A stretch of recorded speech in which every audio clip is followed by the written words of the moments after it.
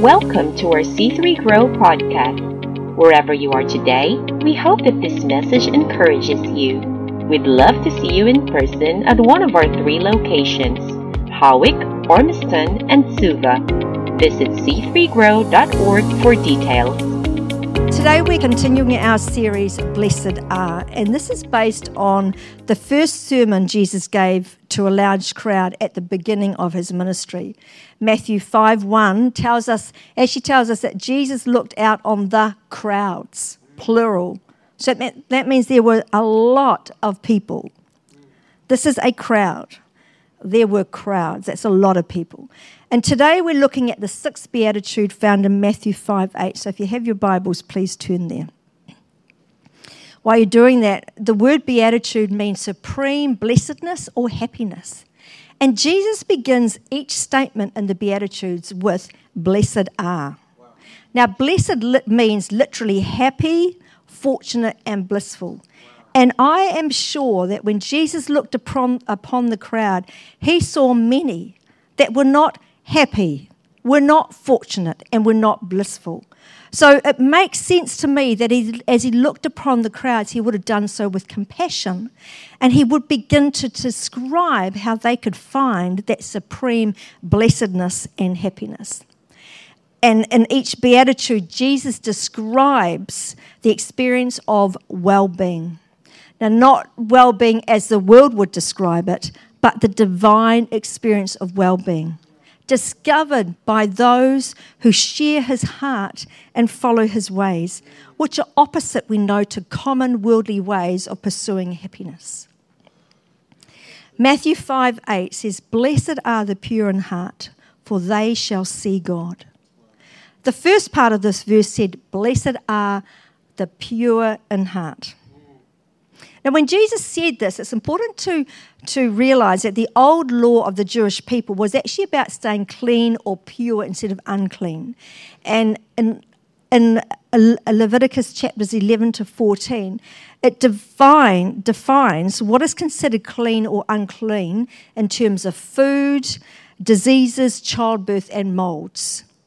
All of these rules were there for the Jewish to be pure externally, and would have been what was on their mind when Jesus was talking. However, while those rules are practical and were necessary, they are not what Jesus was concerned about when he was talking to the crowds. When Jesus says pure of heart, he isn't referring to external purity or behaviours. He's actually talking about being internally pure. He's talking about the state of our hearts. And we actually see this later in Matthew 23:25 to 28. When Jesus rebukes the Jewish leaders, he says this, Woe to you, scribes and Pharisees, hypocrites! For you clean the outside of the cup and the plate, but inside they are full of greed and self-indulgence. You blind Pharisees! First clean the inside of the cup and the plate, that the outside may also be clean. Woe to you, scribes and Pharisees, hypocrites, for you are like whitewashed tombs, which outwardly appear beautiful, but within are full of dead people's bones and all uncleanliness. So you also outwardly appear righteous to others, but within you are full of hypocrisy and lawlessness.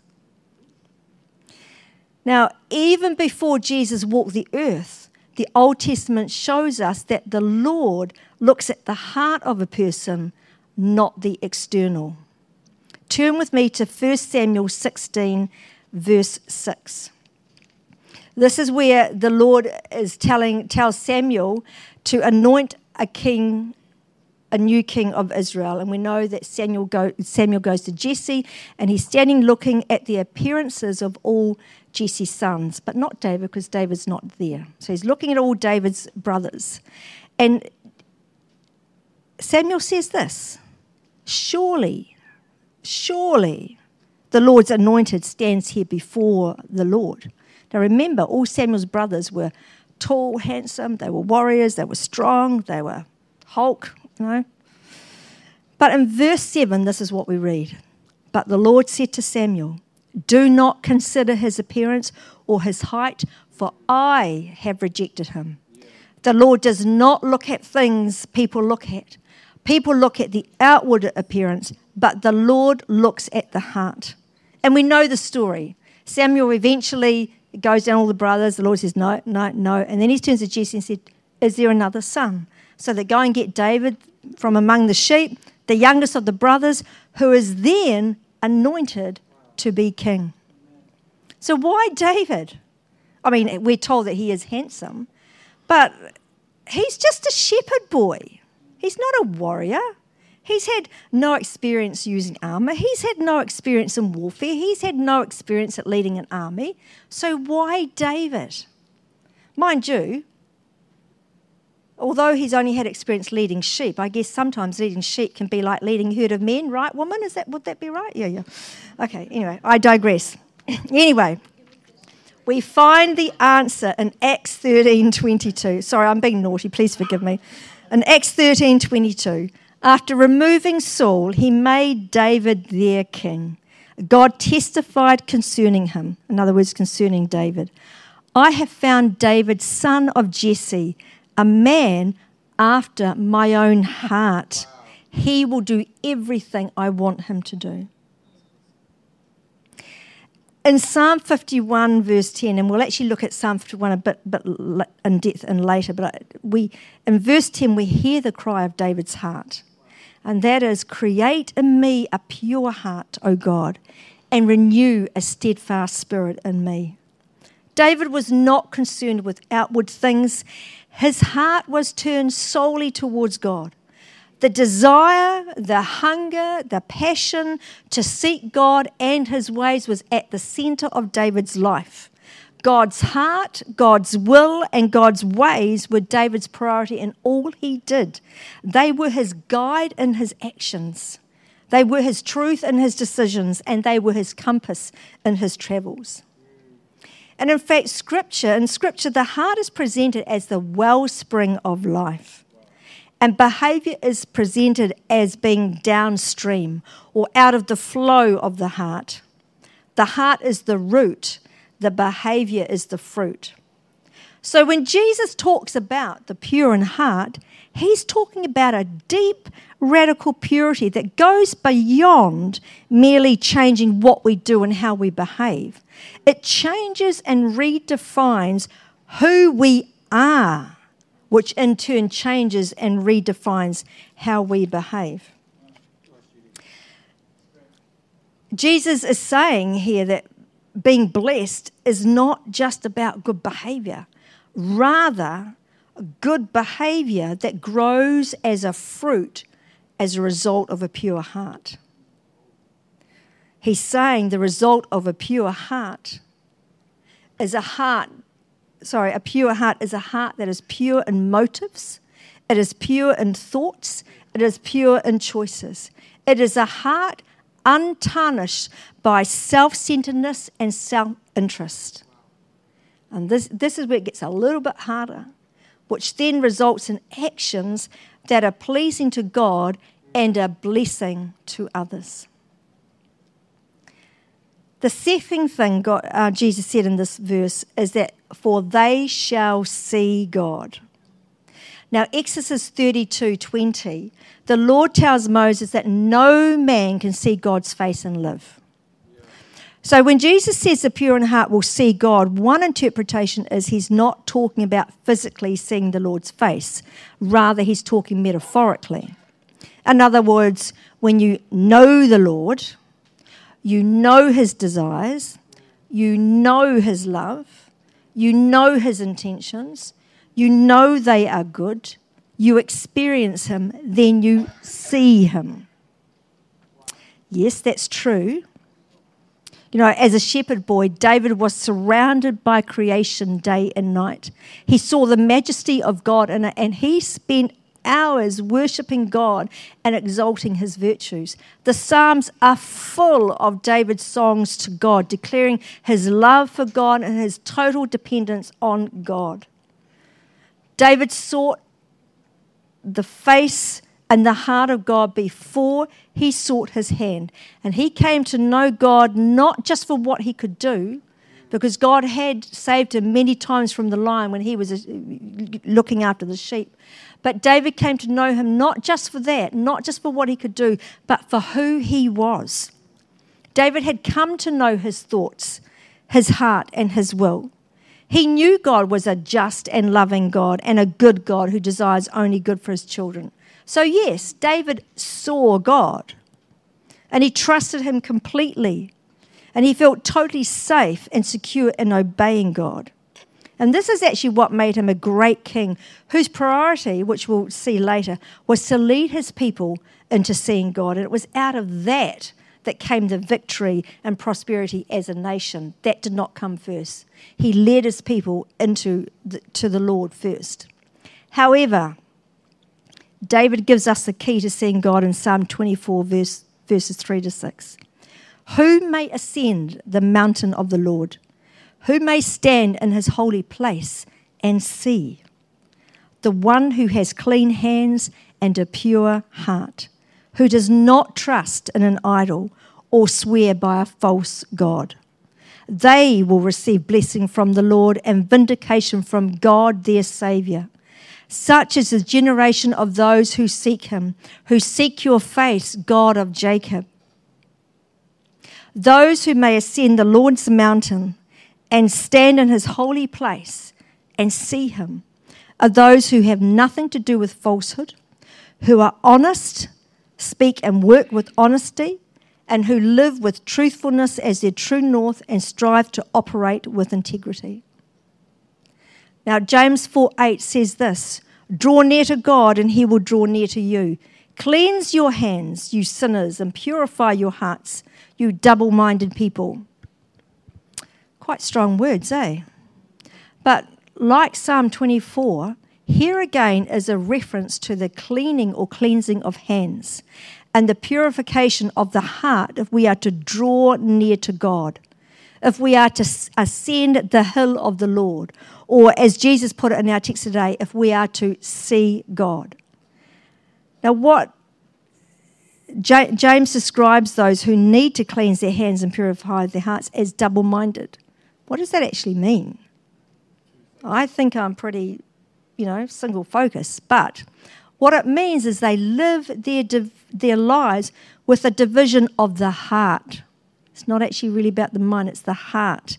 Pledging their lives to God in word whilst trying to keep a friendship with the world on the side. And James tells us later in verse 4, do you not know that friendship with the world is enmity with God? Whoever wishes to be a friend of the world makes himself an enemy of God. Yeah, I agree. The pure in heart do not attempt to belong to both God and the world. The pure in heart have a full allegiance to God. They are single-minded in their desire to do his will above all else. That doesn't mean we'll be perfect, and I'll come to that later. But finally, I want to look briefly at what the application of David's experience is to us. Because God calls us to live lives marked by truth. To live lives where we love God with all our hearts, not double-minded with divided hearts. To live lives in which we seek God and his will above and over all else. He calls us to flee from sin and pursue righteousness, faith, love, and peace. But how? Proverbs 20 verse 9 says, who can say, I have made my heart pure.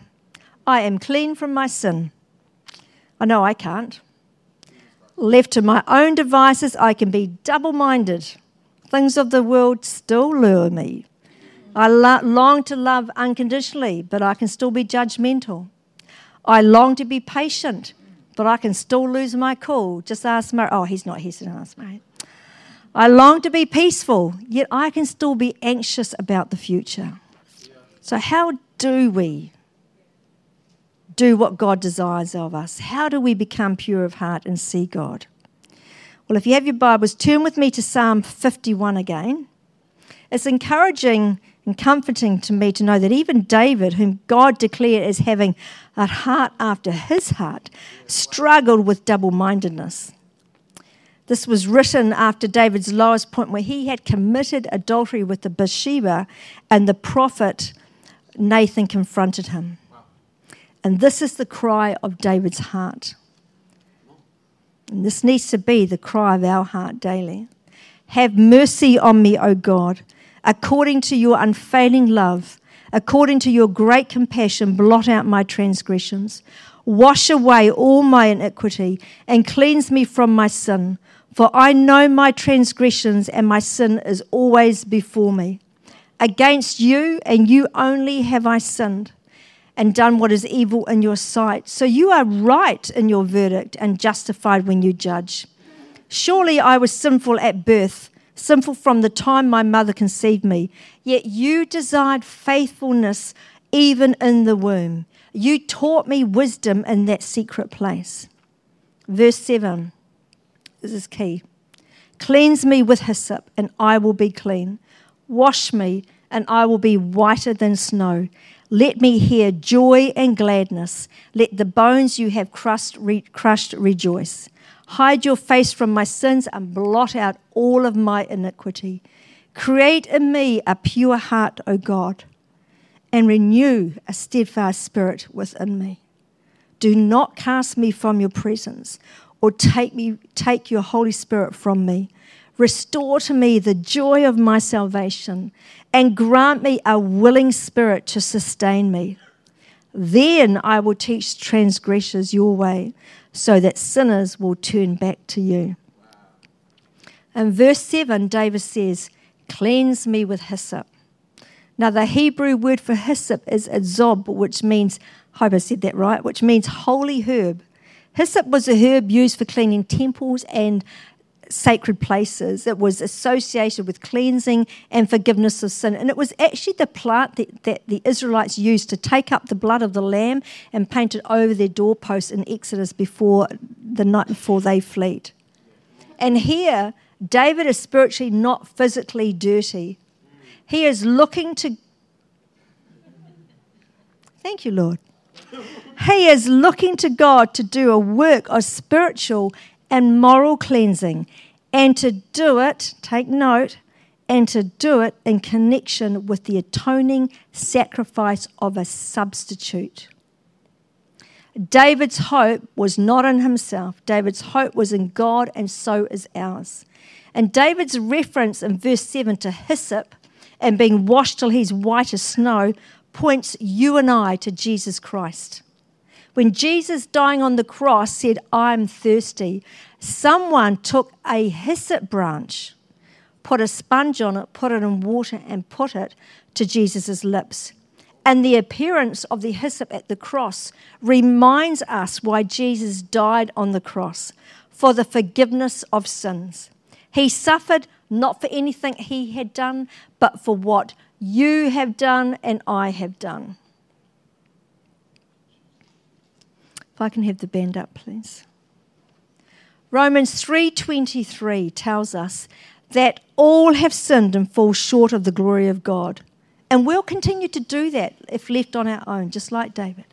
But Jesus sacrificed his life for us so that we could be redeemed in the eyes of God. It is the blood of Jesus that purifies us.